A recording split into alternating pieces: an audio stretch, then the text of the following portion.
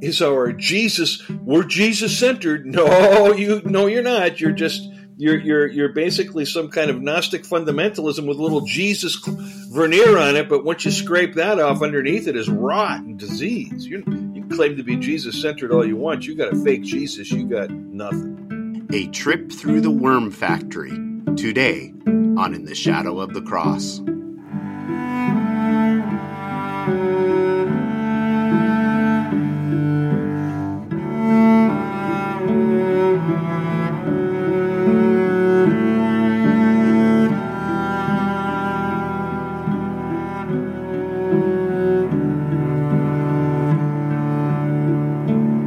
Welcome back to In the Shadow of the Cross. I'm Loren Rosser, and I'm here once again with my friends Jim Durkin. Hello. God's man of faith and power for this hour. I wasn't sure if I should say it or not. That's what Jim came in as his name on the for the Zoom that we do. And then, of course, we have Gozer the Barbarian. Yes! You cannot bother me. So this is a rare moment in my life that I am the normal person in the room right now. So enjoy it while you can, because Jim and I are going to... Exactly. This will last until the podcast is over and I go in the other room with my wife, and I will not be the normal person in the room anymore. So we thought it would be fun to continue the conversation from last week. We've been untangling this web and just kind of wrestling with some things as far as, evil and when bad things happen to good people and all that kind of stuff that people have been wrestling with for really centuries.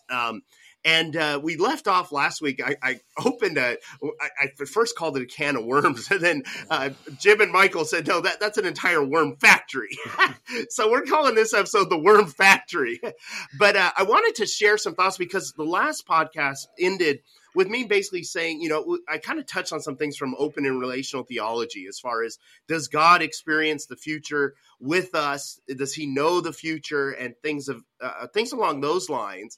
And I've had kind of as I've been wrestling with this, I kind of had a change in my own thinking on this, but I still want to explore this more. I think it's a fascinating topic. But it's funny because, Michael, you had shared a while back. I remember you sharing one time on the I had it all ready to say Wesleyan quadrilateral. Did I finally say it right? Nope. Where it's the four. Can you say it? The Wesleyan quadrilateral. Thank you. The Wesleyan. I still can't. Forget it. I'm not even going to try. What Michael said. Scripture, reason, tradition, and experience.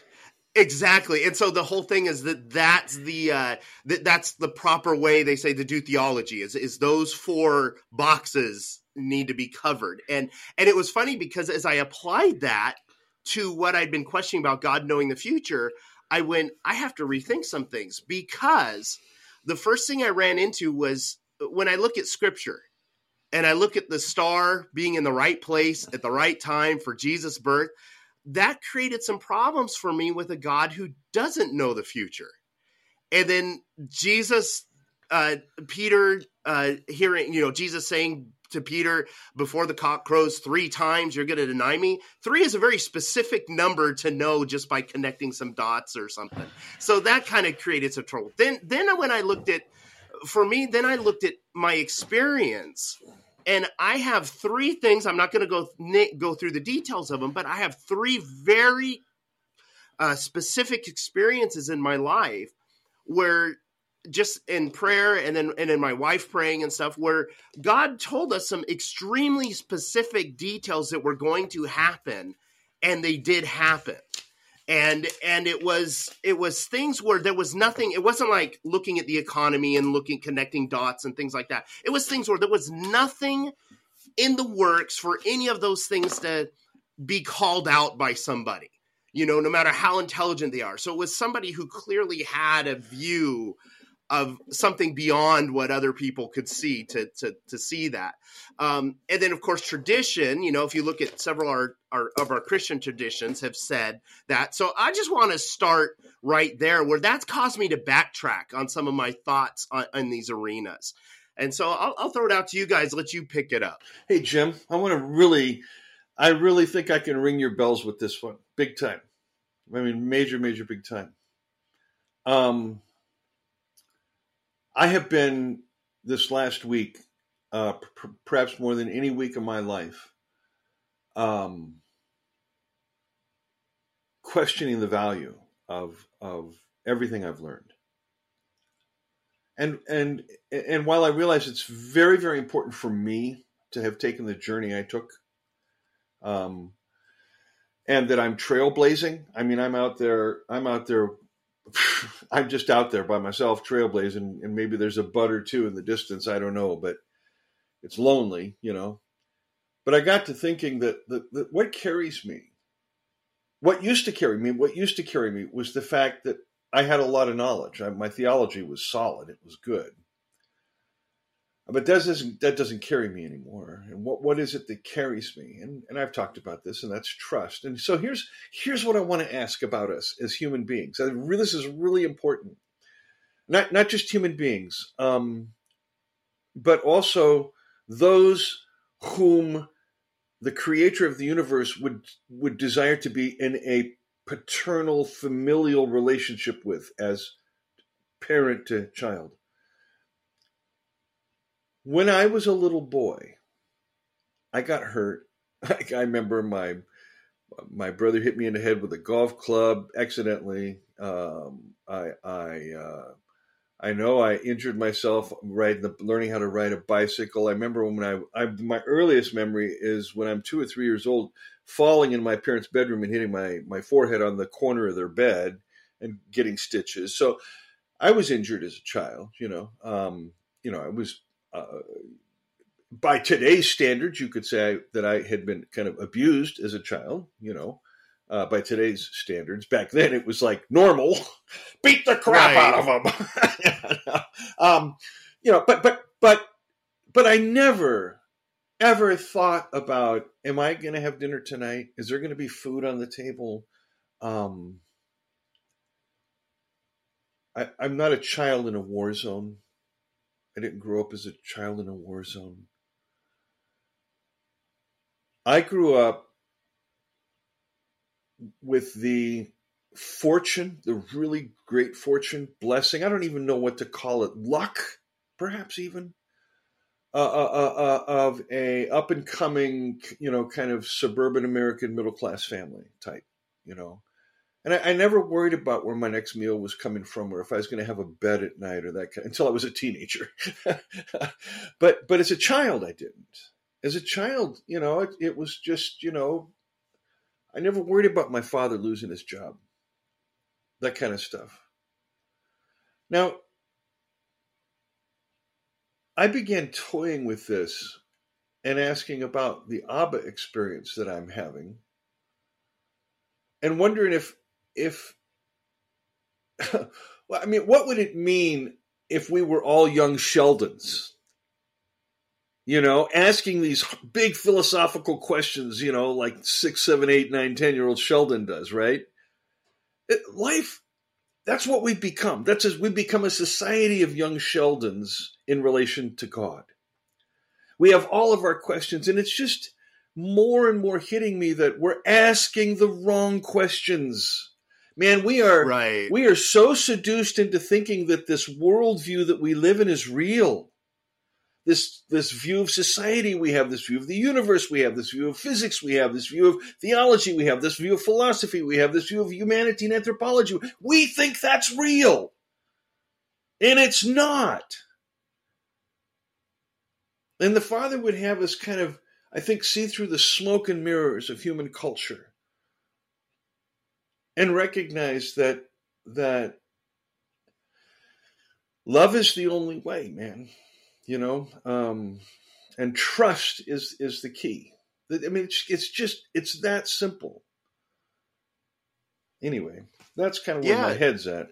Yeah, I agree, because that's the whole thing that actually made me backtrack. Was those experiences I was describing were moments of trust and encountering the Father's love in very real circumstances, and it caused me to have to take a step back and go, I think I'm getting a little too just how would you put it? Like too lost in the weeds, you know, in all this stuff, and having to take a step back and go, now, wait a minute, what has my relationship with Father been on this journey, you know? And, you know, it's interesting. I was thinking the other day, Michael, how you were saying you're a trailblazer. I'm not a trailblazer.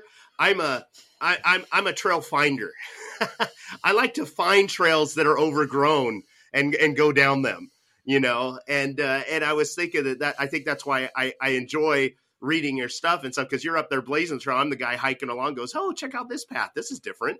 Let's go down this one, you know? And that's why the Worm Factory, you know, I like to go down and look some of those roads, and some of those roads you go down so far and you're like, it's a cliff, you know, or it's a dead end.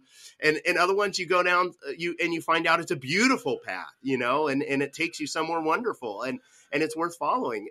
So that's the thing I love about this freedom that I found in Christ starting in the year 2000, when I just started getting untangled from so much of the religiosity that I was just entrenched in, was the freedom to explore that wasn't there before. That to be able to look at now, I'm not talking like going crazy, but I'm talking about to be able to look at a new trail and say, this is different. Where does this go? Is this a trail worth taking? Or is this something just, you know, and to not be threatened by that anymore. Right. And I got to say real quick that's impacted me hugely as a creative in the film side and stuff, because you can't be creative in the religious system. You know, there's rules. You can't color outside the lines, and so you can't be artistic. And you know, and that's why, at least in Protestant circles, you know, Catholicism at least has a theology of beauty, which is wonderful. Right. But in Protestantism they don't, and so you have the rule book. But anyway, I'll hand it back to you guys. I think it probably starts with the giving yourself the liberty to ask questions that you've never given yourself liberty to ask. Exactly. The deep questions. I think even the question that you started out with here, Loren, today, does God know the future? Is he the future? Is he kind of co-scripting the future with us? You know, religious people would say, he's God. Of course he knows the future. Don't ask that question.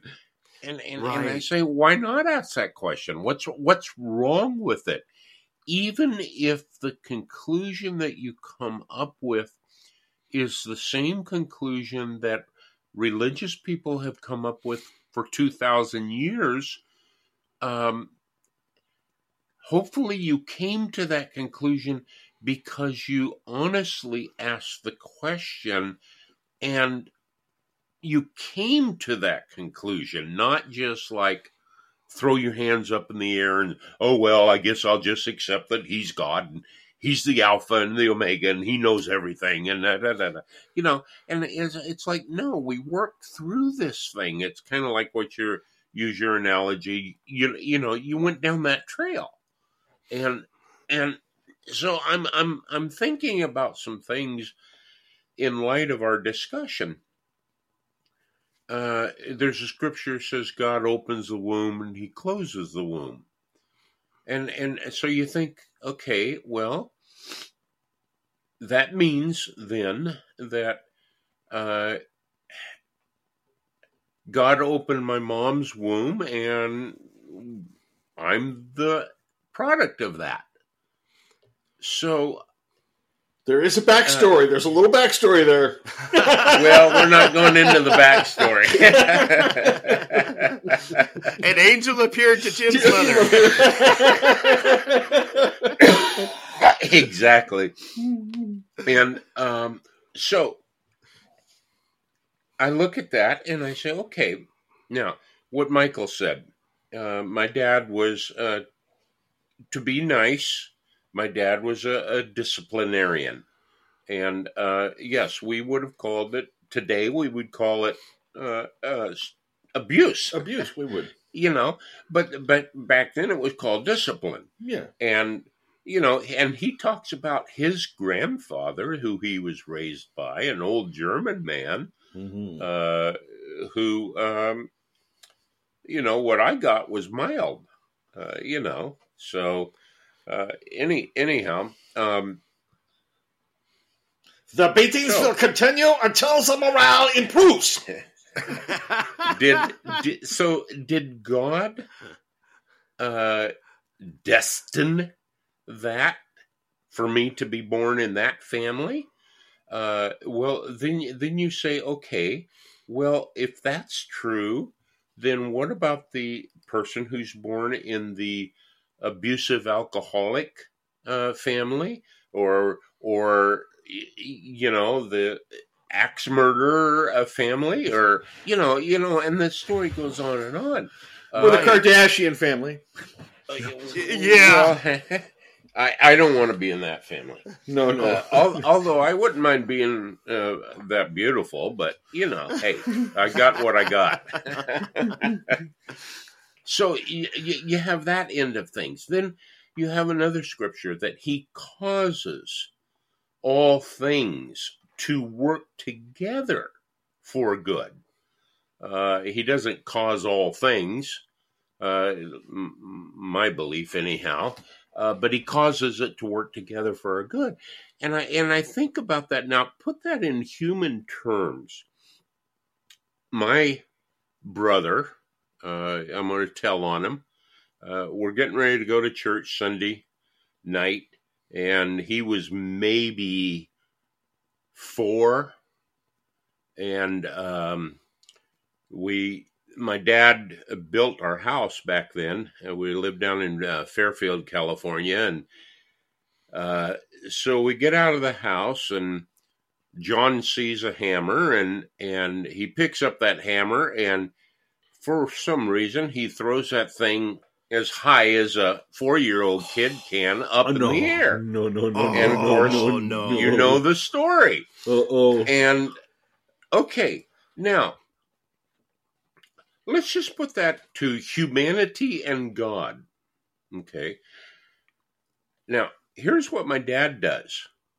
He scoops my brother up, puts him in the car, and instead of going to church, which is what we were destined to do, he takes him to the hospital. Yeah. That's what a good father does, right? Yeah. Okay. Now, he didn't perceive that ahead of time. He wasn't like, this evening at 6:00 on the way to church, my oldest son is going to throw a hammer in the air and it's going to come down and hit him. And, but seeing it, he caused that event to work out for John's eventual, at least, health good. In other words, he took him to the hospital. You see what I'm saying? And so, yeah, these are valid questions to ask. Is that God is watching over us, and as we do the stupid things we do in life and the good things we do in life, he's working things around for our good? Or, as you said, and of course, the two of you know my story a little bit. I've functioned prophetically. I've called out people's future, very detailed in some instances, but I get very frustrated with the charismatic prophetic, fortune tellers, I think when something like that happens, that it's that detailed, I think there's a reason God wants that person to know in that instance what's going to happen. But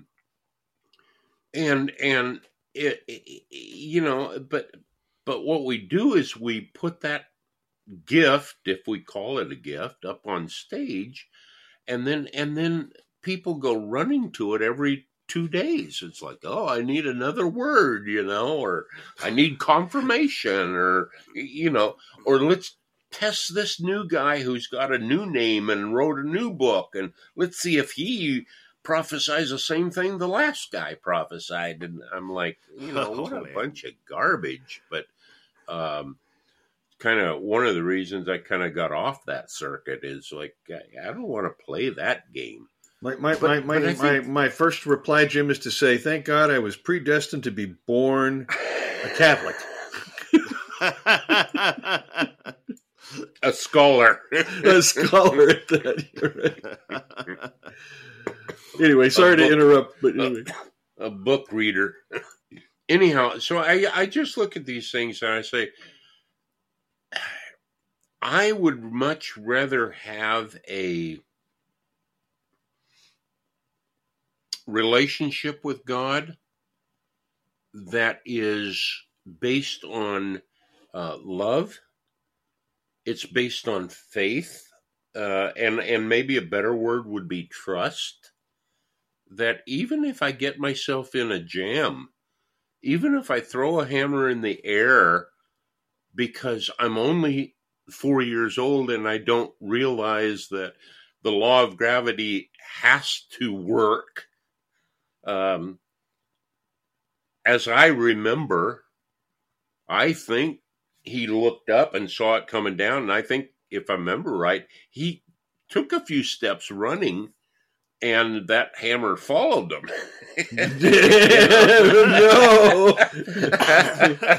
No.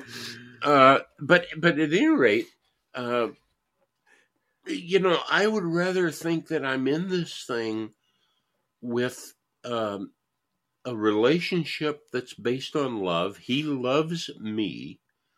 And even when I do stupid things, he's going to work that out. And I can trust that. I can trust that if he has to, he'll scoop me up in his arms and take me to the hospital or whatever.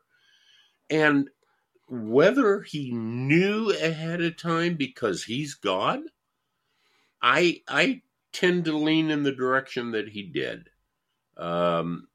That people say he knows the beginning from the end. And I said, well, I haven't ever read that scripture. Maybe Michael has. I've read the one that says he is the beginning and the end. And in him, all things consist. I don't know what that means 100%.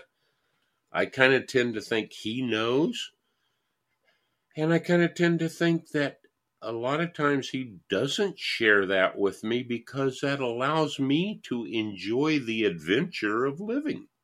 Yeah, it's interesting. And with what you were saying, Jim, how, the good that comes out of those situations and stuff. And Lily and I often joke about when we were young and dumb, the decisions we made and stuff. And we've even gone like on this had fun conversations where we go, you realize what if we'd made this decision instead of that decision, how things would have turned out so much better and all that. But then what's funny is we always stop and go, but you know what?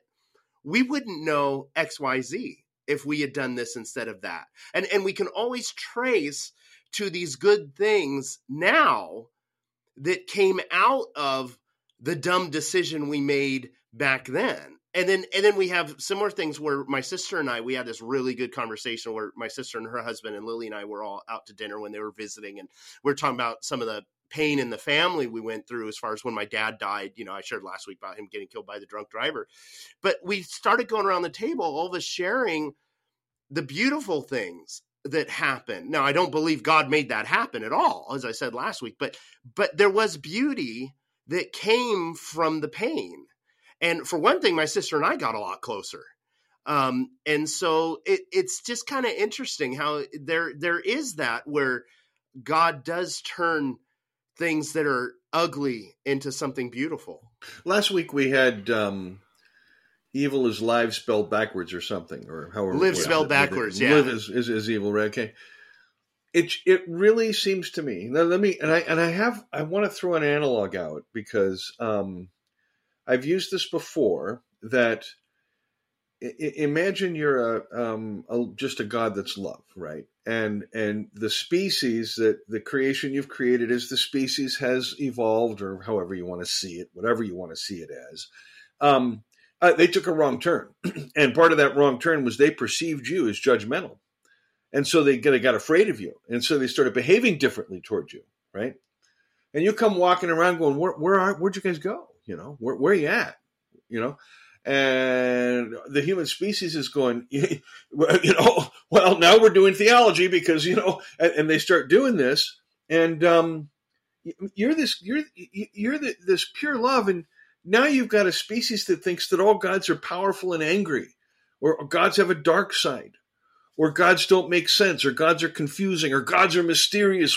There are wonders to perform. Who knows what the hell they're going to do next? We don't know, It's a God, right? And if you're this God of love, how do you come into the human worldview that we've constructed and transform that and say, no, that's not who I am? Well, the only way to do it is for revelation to come into the heart of religion, and the heart of religion is sacrifice, and transform the notion of sacrifice. And that's what revelation does, right? Now, if we can acknowledge that, we're not going to have a problem saying either God is all-powerful or God is love. And if he's all-powerful, he's not very loving because he doesn't do anything, and people die and they get hurt, and there's accidents, and babies die, and there's children die, blah, blah, blah, blah, blah. There's war and death. Okay. Right. And if he's powerful, he's not very loving, because look at who's making it in the world, and who's, you got the 99% getting crushed. Okay. That's a false question. It's a false dichotomy. Because what it fails to do is it fails to connect power and love, because love has a power. There's a power in love. There is a power in love. It is a power. That's good. It's the ultimate power, right? It's the power beyond all powers. But we can't conceive of it, because for us, love is weakness. Love is okay, I'll give you another chance. Love is oh, it's okay. I know you didn't mean to step on me. Love is the cross, right? Yeah. And so to me, all these enlightenment questions, these theological questions, post-Reformation, now postmodern theology, everybody's out there trying to do genitival, not genital. In some cases, yes, genital, but mostly genitival theologies, theologies of color, theologies of gender, theologies of, whatever you want to be. I'm a crackhead, moron, trans, double something else, and I have a theology that I can find in the Bible. And everybody and their brothers out there doing this right now. The hyper-differentiation is killing us. And nobody's listening. Mm-hmm. Right. All we're trying to do is say, I'm accepted. God accepts me. God accepts me. And I can find it in the Bible, and I'm mad at you because you told me God didn't accept me. Damn it. That's where they're at. They're all angry and mad. And it's just like, what are you pissed off at people who are stuck in the same matrix as you for? Don't get mad. Get out there and liberate them. And you don't liberate them by slaughtering them on the altar of sacrifice. You liberate them by loving them into the kingdom, into the Father's reign. Mm-hmm. So this has been my dilemma this last week. I'm going to be trying to exegete Ephesians in my Facebook group, right? And I'm reading Ephesians about Paul's vision. And I'm just getting sick to my stomach, because I'm thinking 2,000 years down the road, is this what Paul saw? No. What Paul was seeing in Ephesians it hasn't come true. Hasn't happened. It's still out there. I'm just going, wow. We are still, because we're asking the wrong questions, we're so far behind the curve. I don't know. That's just kind of where my headspace is at. But the only other thing let me say about this too. What do you guys, when you think about the categories like the future, the past, the present? What is the present? The present is the past flowing into the future. Right? Yeah. I mean, what is this moment? This moment is already past. Yeah. By the time you replied, that moment was gone. So What is it that we do with time? We divide time into these categories, past, present, and future. Why? Because we know something that we call death. Death is the end. The Greeks knew this. They had the three goddesses. I think Clopos, Stropos, Lachesis. The one weaves the thread of your life, the other one measures it, and the last one cuts it. Well, if you're going to cut that thread, you're going to end your life is going to end. Boom, now you've got the past and the present, and the future, what's going to happen. You're going to die. But that scares the bejesus because you don't know what's past that. Right? Right. What if death is taken out of the equation? What if there's no more death? What if there's no death? Yeah. What if you won't die? Your body, this existence in space and time is one thing. But that doesn't mean your consciousness, however you want to talk about yourself, that doesn't mean you become disembodied. And if you trust that God has raised Christ from the dead, why wouldn't you trust God will raise you from the dead? And therefore you can choose not to fear anything, because nothing can separate you from the love of God. Nothing can separate you from the promise of the resurrection. Nothing. Not life, nor death, nor principalities, nor angels, or powers, or things present, or things to come. And we might add, or things past. So I think that picks up on a thought. I was, as you were talking, I was reflecting back on, my childhood, and even into my adult years. But Dad had to work through. He had an incredible amount of anger. And he was orphaned by the time he was 13. Passed around from aunt and uncle to aunt and uncle, and they didn't appreciate having to put up with this brat and, whatever. And, so he had a lot of things in his life, that he had to work through. And his depression, anger, whatever, he took it out mostly on my brother and I. My sister, he was of the persuasion that, you don't touch women, in that way. I mean, you don't hit them or whatever. And so that worked to John's and my advantage a few times, because he'd line the three of us up and, all right, which one of you did this? And we would give Joy 50 cents to admit that she was the one. Did you really? and did sometimes you ever admit she was the one? That's and great. Sometimes it worked. That's very clever. Sometimes it worked, but usually Dad could tell, and so John and I both got the spanking, and or two spankings, one for doing it and one for deception. But any rate, even on family nights when we would be playing games and having fun, and sometimes Dad would get down on the floor and he'd wrestle around with, my brother and I, and in the back of our mind, we were always thinking, this could turn real quick, and so we were always waiting for the shoe to drop. We were always, when he'd come home, we were always kind of, well, let's go up to our room and let's listen for, is the door going to slam, or is he singing Irish tunes as he walks up the door? If he's singing Irish tunes, he's in a good mood, and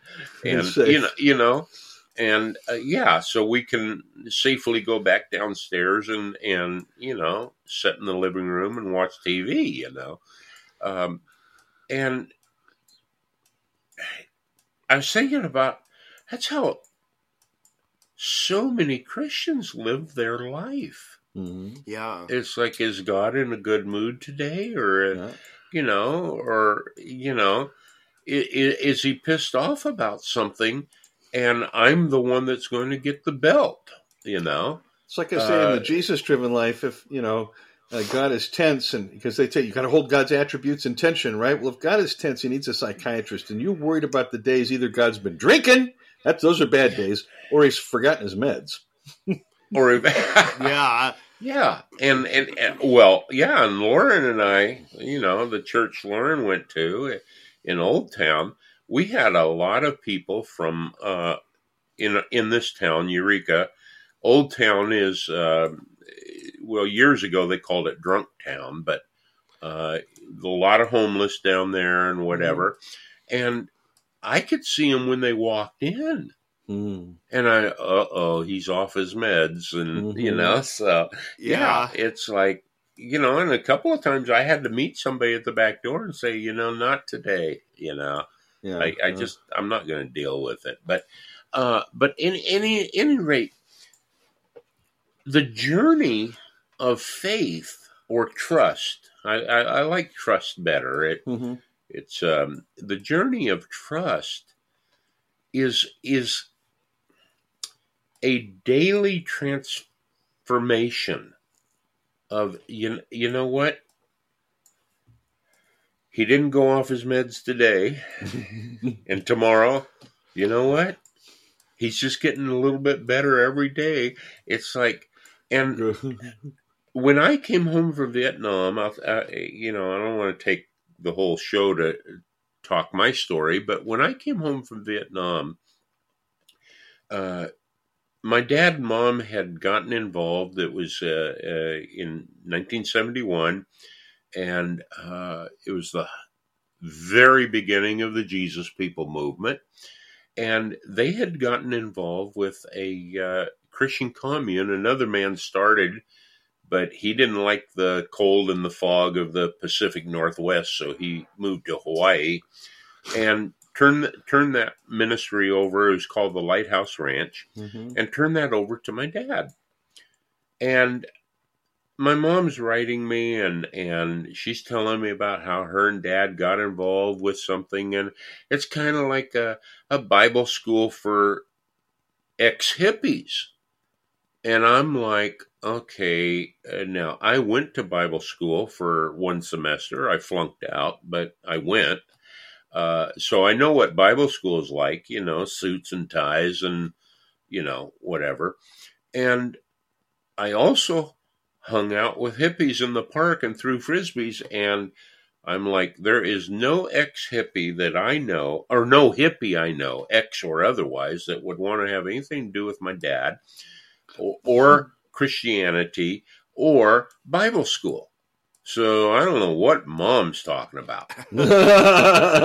And I get home from Vietnam and she takes me out there because that's where dad's at. And I did not want to see the man. I didn't. But I've been gone for a year and I'm like, well, I guess I owe it to him. Like I'm his indentured servant, And without going into a lot of detail, at some point in time, he walks over to where we were getting out of the car, throws his arms around me, gives me the biggest hug. I can't remember him ever hugging me. And he just whispers in my ear, he said, I love you, son, and I'm so sorry. Aww. And I'm like,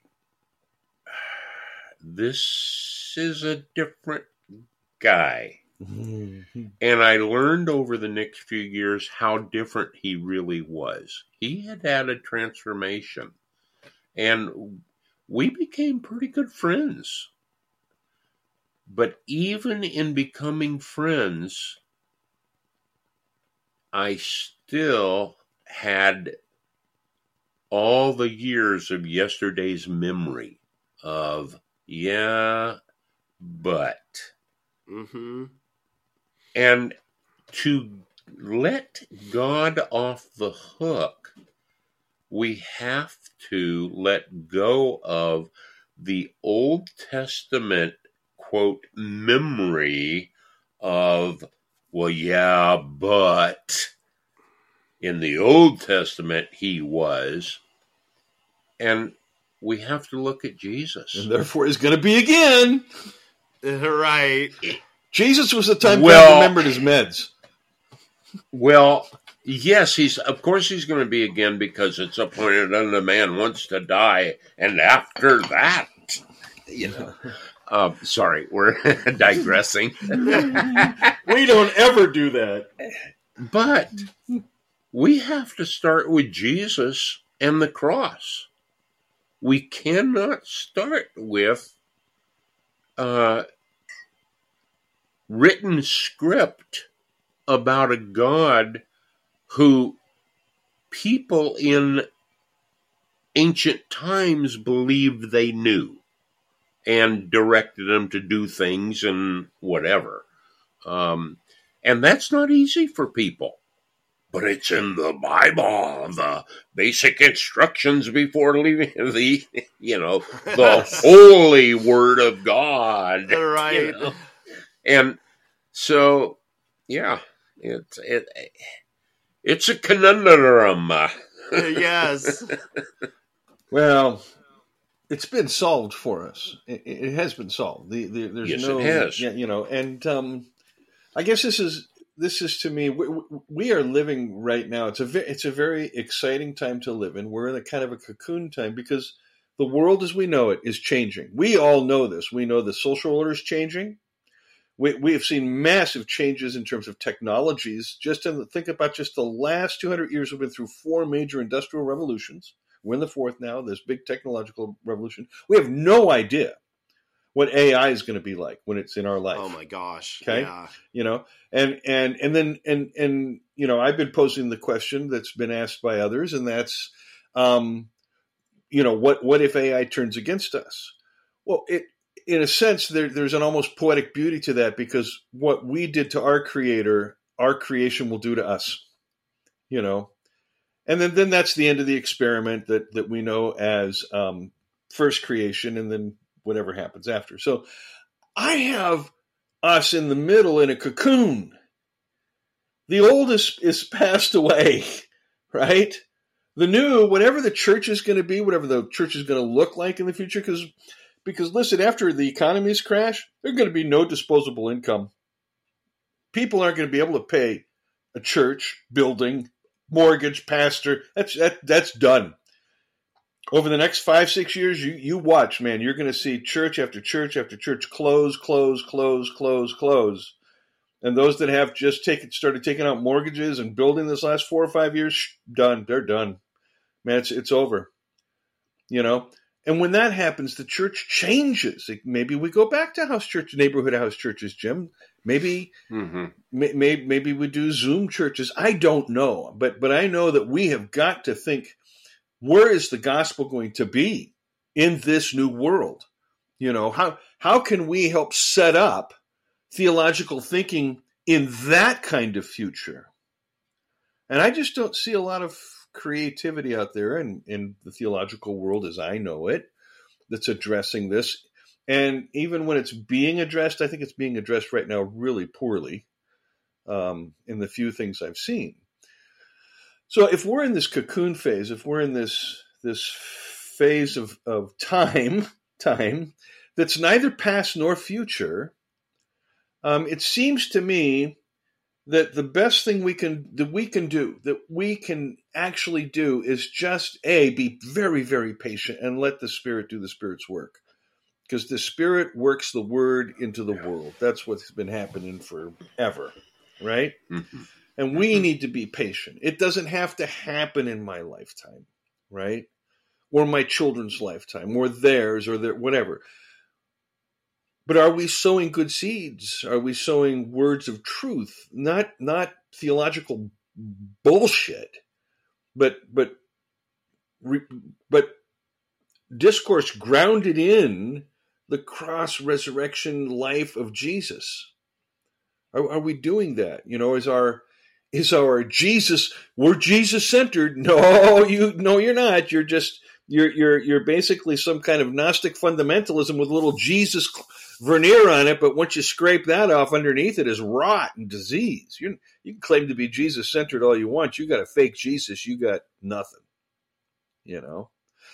And even he warned us that there would be those who would come out and say, I've got the real Jesus. I'm following the real Jesus. I am he, follow me. And we've seen that phenomenon now for the last several hundred years, especially. Since the Enlightenment and since we've had the development of ego consciousness and then eventually celebrityhood. And now it's everybody wants to be a Christian influencer. I'm talking to a friend of mine the other day on the phone, and there's some guy that he's having a spat with. And he says, but I'm supposed to submit because he's my bishop, but he only has 15 people in his house church. I said, if he's a bishop and he's only got 15 people in his house church, there's a little bit of incongruity here, And you're 500-600 miles away and he wants you to submit. Are you kidding me? This is like, where's the church got? What have we gotten to? What have we gotten to? And it's sure not what Paul's looking at in Ephesians. And I'm thinking, okay, how can we sow those kinds of visionary seeds like Paul had, so that the generations after us will be able to live into the beauty of the gospel, and endure their own crucifixions and resurrections. Of course, we can't bring in the millennium or utopia, but maybe we can say something that destructures this broken frame of thinking that we started at the beginning, this sacrificial way of thinking. And if we can help break that down, then evil cannot live. And live can never be evil. Life can never be evil. Yeah, it's interesting talk about how you brought up about the change, that how we're in this cocoon in this middle of this drastic change. Because this morning I was playing a record, playing Simon and Garfunkel, and now they are before my time, but I love them. That's really great. Jim and I are sitting here going, I want to know which album. It was. Oh my gosh, I have it right here, but I'd have to look over to see which one it was.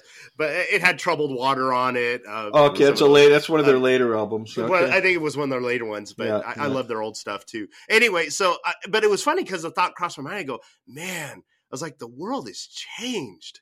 And I started thinking about people like your generation. I'm going, how must this feel to people who grew up listening to Simon and Garfunkel? If I feel like that, and I grew up, born in the 70s, teen years in the 80s, and I feel that way, I'm like, how much must people who are now, retiring and stuff, it gives you actually some compassion. You're going, man, it's like, it's cultural whiplash. What's happening is so drastic. And then just the other day, I was looking at, somebody had posted something about AI, and they showed a demonstration of how it's improved in just a year on movie making. Mm-hmm. And part of me was very excited about it, I have to be honest, for the first time, because they were going, we're steps away from anybody could basically make a movie like looks like it's shot in a town with actors. And I'm going, wow, you're talking someone like me who's not been able to accumulate millions of dollars to go out and make a movie could input my screenplay and make a movie. But then I got scared because I'm like, that also means all those people who don't know how to write a screenplay worth crap are going to be able to, who think they're the next Spielberg, are going to go out and start making these shitty movies right and left. Yeah. And so you're going to have the same thing that YouTube did with theology and academics, where all of a sudden everybody's an expert and you have to try and weed through all that. So now everybody can create a movie. And so you don't know what's the good one versus what's the bad, and so that's kind of scary in itself too. Just because of just the loss of quality and expertise to be able to simply recognize this person knows their field, knows their craft, knows that art, whatever arena we're talking about, versus these people don't, but they won't acknowledge. They don't have a Simon Cowell in their life to go, you suck. Right. Go in a different direction. That's right. Which I think is actually what we're lacking today, Right. And so, you talk about trusting the Father. I mean, yeah, we are in a season where, you know, we really don't know what's around the bend. We can speculate, you can connect dots to some degree, but I think that's even the fear of running back to the past and, you know, try and rebirth things from the past, and you see a lot of that happening too. But yeah, so all that is just to say that I completely agree that without trust in the Father, we're lost. You know, we're in an overwhelming season right now. And really it takes trust in the Father to weather this. And I would say also friends who are also trusting the Father. And to me, that's where we get down to what church really is, you know, that connection with other people who are also trusting the Father. I think that's an excellent description of the church. The group of that we are those who trust the Father together. Unfortunately, we don't behave that way as Christians, as Christian community. Right. Yeah. We are afraid of dying. We are afraid of letting go. We are astonishingly weak as a species, let alone you know, as Christians. We're very weak, and but that's just part of, I think, what makes human life so interesting and wonderful, and we are not pinnacles of perfection when we pop out of the womb, man. We grow, we change, we constantly change, you know. And yeah, I think one of the things that what you're saying there, because what we're calling the church has become a congregation instead of a community. And in a community, we interrelate through each other's stories. When I first moved back to New York, I told people to pastor the church back there, I did 13 funerals or memorial services before I ever did a wedding. And when it's 1, 2, 3 members of a same family, when it's little children, when it's a man lost at sea, you know, these tragedies only net us closer together as a community, because we walk through life with each other. And in walking through life, hopefully the people experiencing the tragedies experience the love of God in that, not in a vacuum, but in a community who love them and Right. and learned how to weep with those that are weeping. Can I throw something out here then too about that, Jim? We've watched now as Taylor Swift, Travis Kelce, any number of other Chiefs have just made massive donations to the family, particularly of the mother that died. There is, as you said, there is something about tragedy that brings us together. And when the tragic brings us together, it's an echo of the scapegoat mechanism. You know what I'm saying? So in scapegoating, we intentionally have someone taken out or killed, or we kill them, and that brings us together. But tragedy is the same phenomenon, but it is not us that's doing the killing. You know what I'm saying? Mm-hmm. Okay. Mm-hmm. But the cathartic function is the same.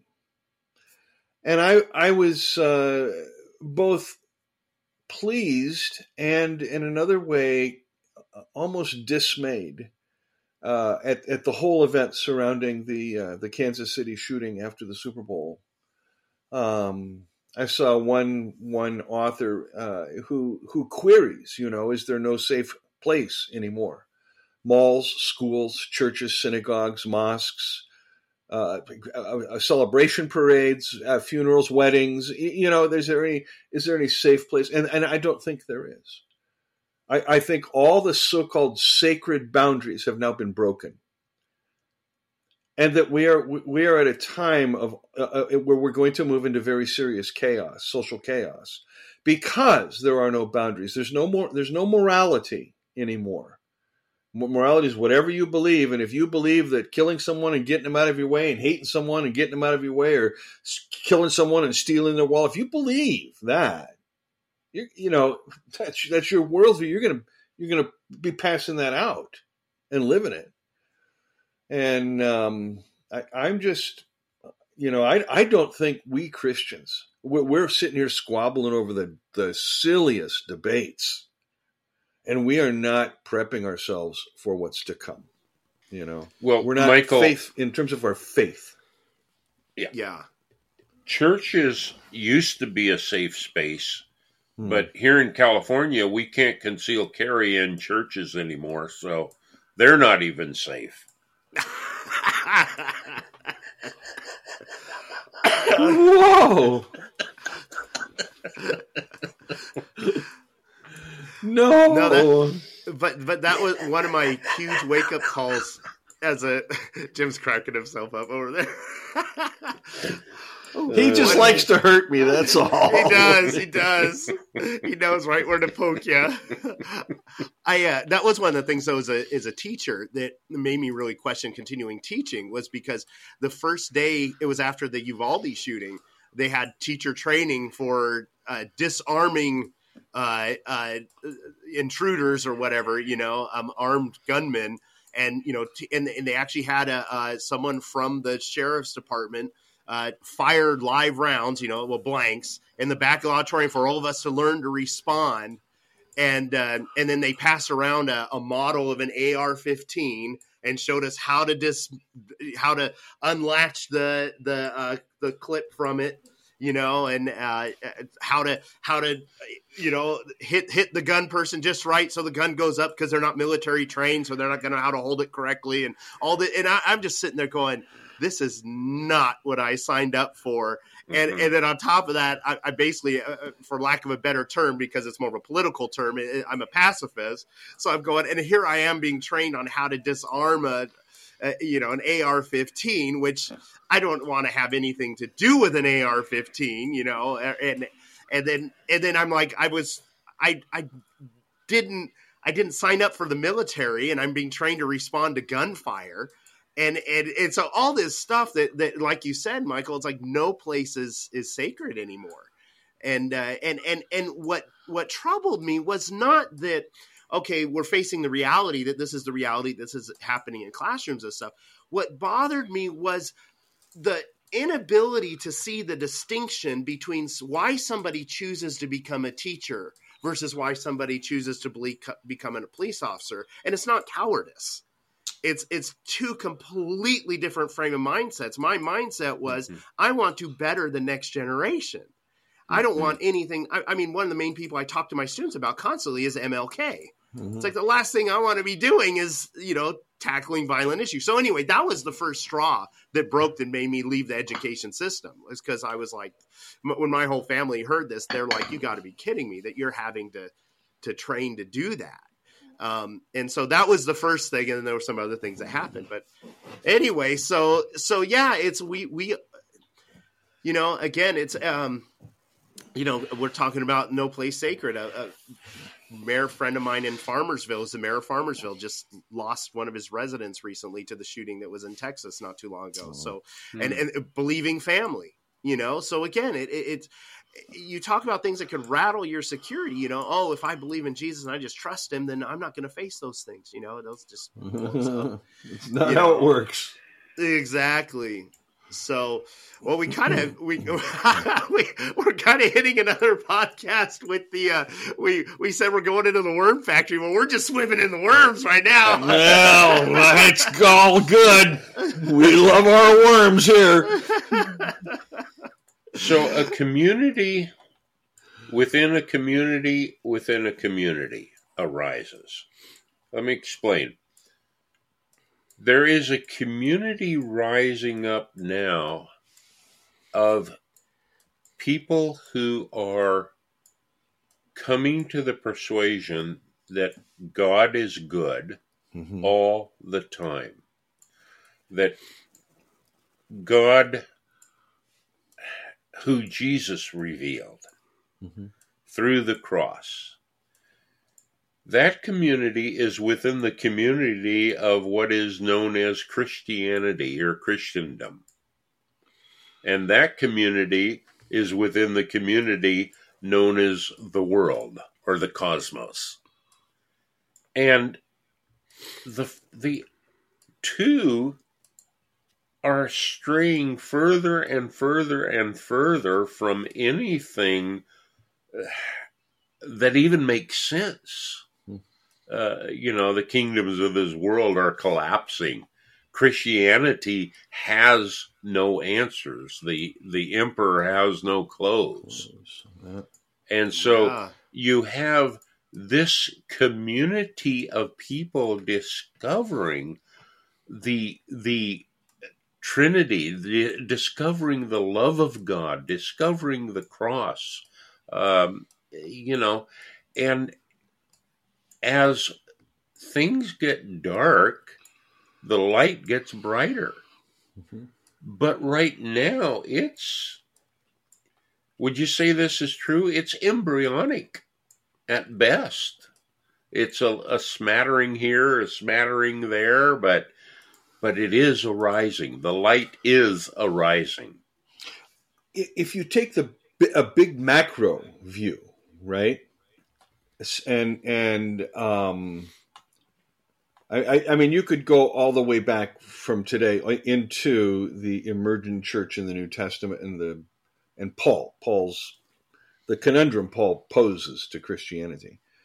But you can go back just the last 100 years, Jim, I think. And as you look at 20th century, we can see both the challenge to fundamentalism and then evangelicalism as it's kind of tried to still cling on to that fundamentalist base. And the destruction of this Protestant vision of what God is like. The Calvinist notion, even the Augustinian God, the Western God, has come under fire. And it's not Western versus Eastern. It's this Western God created as a construct of Rome and Christianity known as Constantinianism. And it's all coming apart. It's all coming apart. We have now had 1,700 years of it, right?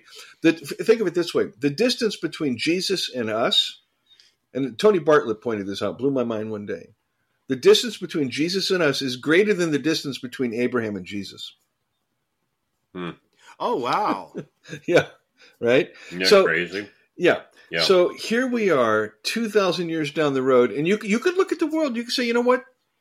Yeah, the world's improved in some ways, and if you're oppressed right now, if you're in a war zone right now, if you're a refugee right now, if you're on the streets because you're homeless or you've got a great need for fentanyl or whatever, if you're there, if that's where you're at, you're going to look and say, no, it hasn't, and it may be getting better for others, but it ain't getting better for me, So we have this, as you said, this emerging awareness, and it came through the age of Aquarius. The Jesus movement had it. We've seen scholars now come out and talk about it. Girard has certainly played a major role here in breaking open the question of sacrifice and the relation of religion to revelation. And I think more and more we're moving in that direction. Here's the question, big one. Can this revelation penetrate without the old God failing? The old God has to die. The Western Roman Constantinian God has to go. And the only way that can go is if the West falls. And the West right now, I'm not talking about Rome. I'm talking about the United States, Britain, the West.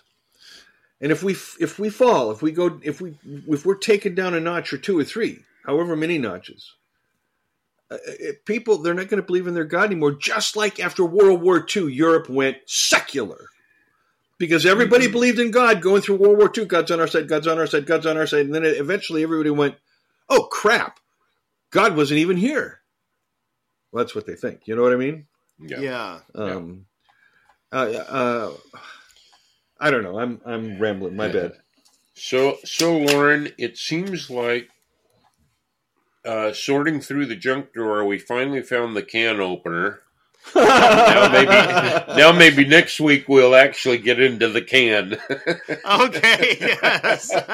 What are you saying? Or do we have to eat the worms? Is that what we have to do? Jim's saying he wants to open a can of whoop ass. Whoop ass, theological whoop ass. I'm kicking your ass in the name of the Lord. Call me Jerry Falwell. Nobody likes me. Everybody hates me. I'm going to go out and eat worms. That's right. All right. Well, thanks everybody for joining with us going through the worm factory here. If you and before you go out the exit, if you're interested in any materials that Michael has written or any videos he's done, where can they find that, Michael? YouTube, under Michael Harden or Preaching Peace. And I've got books on Amazon, and I have plenty of podcasts. All they got to do is Google my name, and I have a lot of essays in journals and books and stuff for scholars. And I've left my little poop everywhere. All right. And Jim, you touched on several of the things that are in your book. Where can people find your book? On Amazon. On my bookshelf. Yeah, hey, yes, my mine bookshelf. too. Yep. I have both your stuff on my bookshelf. All right, guys. Well, it's good talking to y'all, and we'll talk to everybody again next week.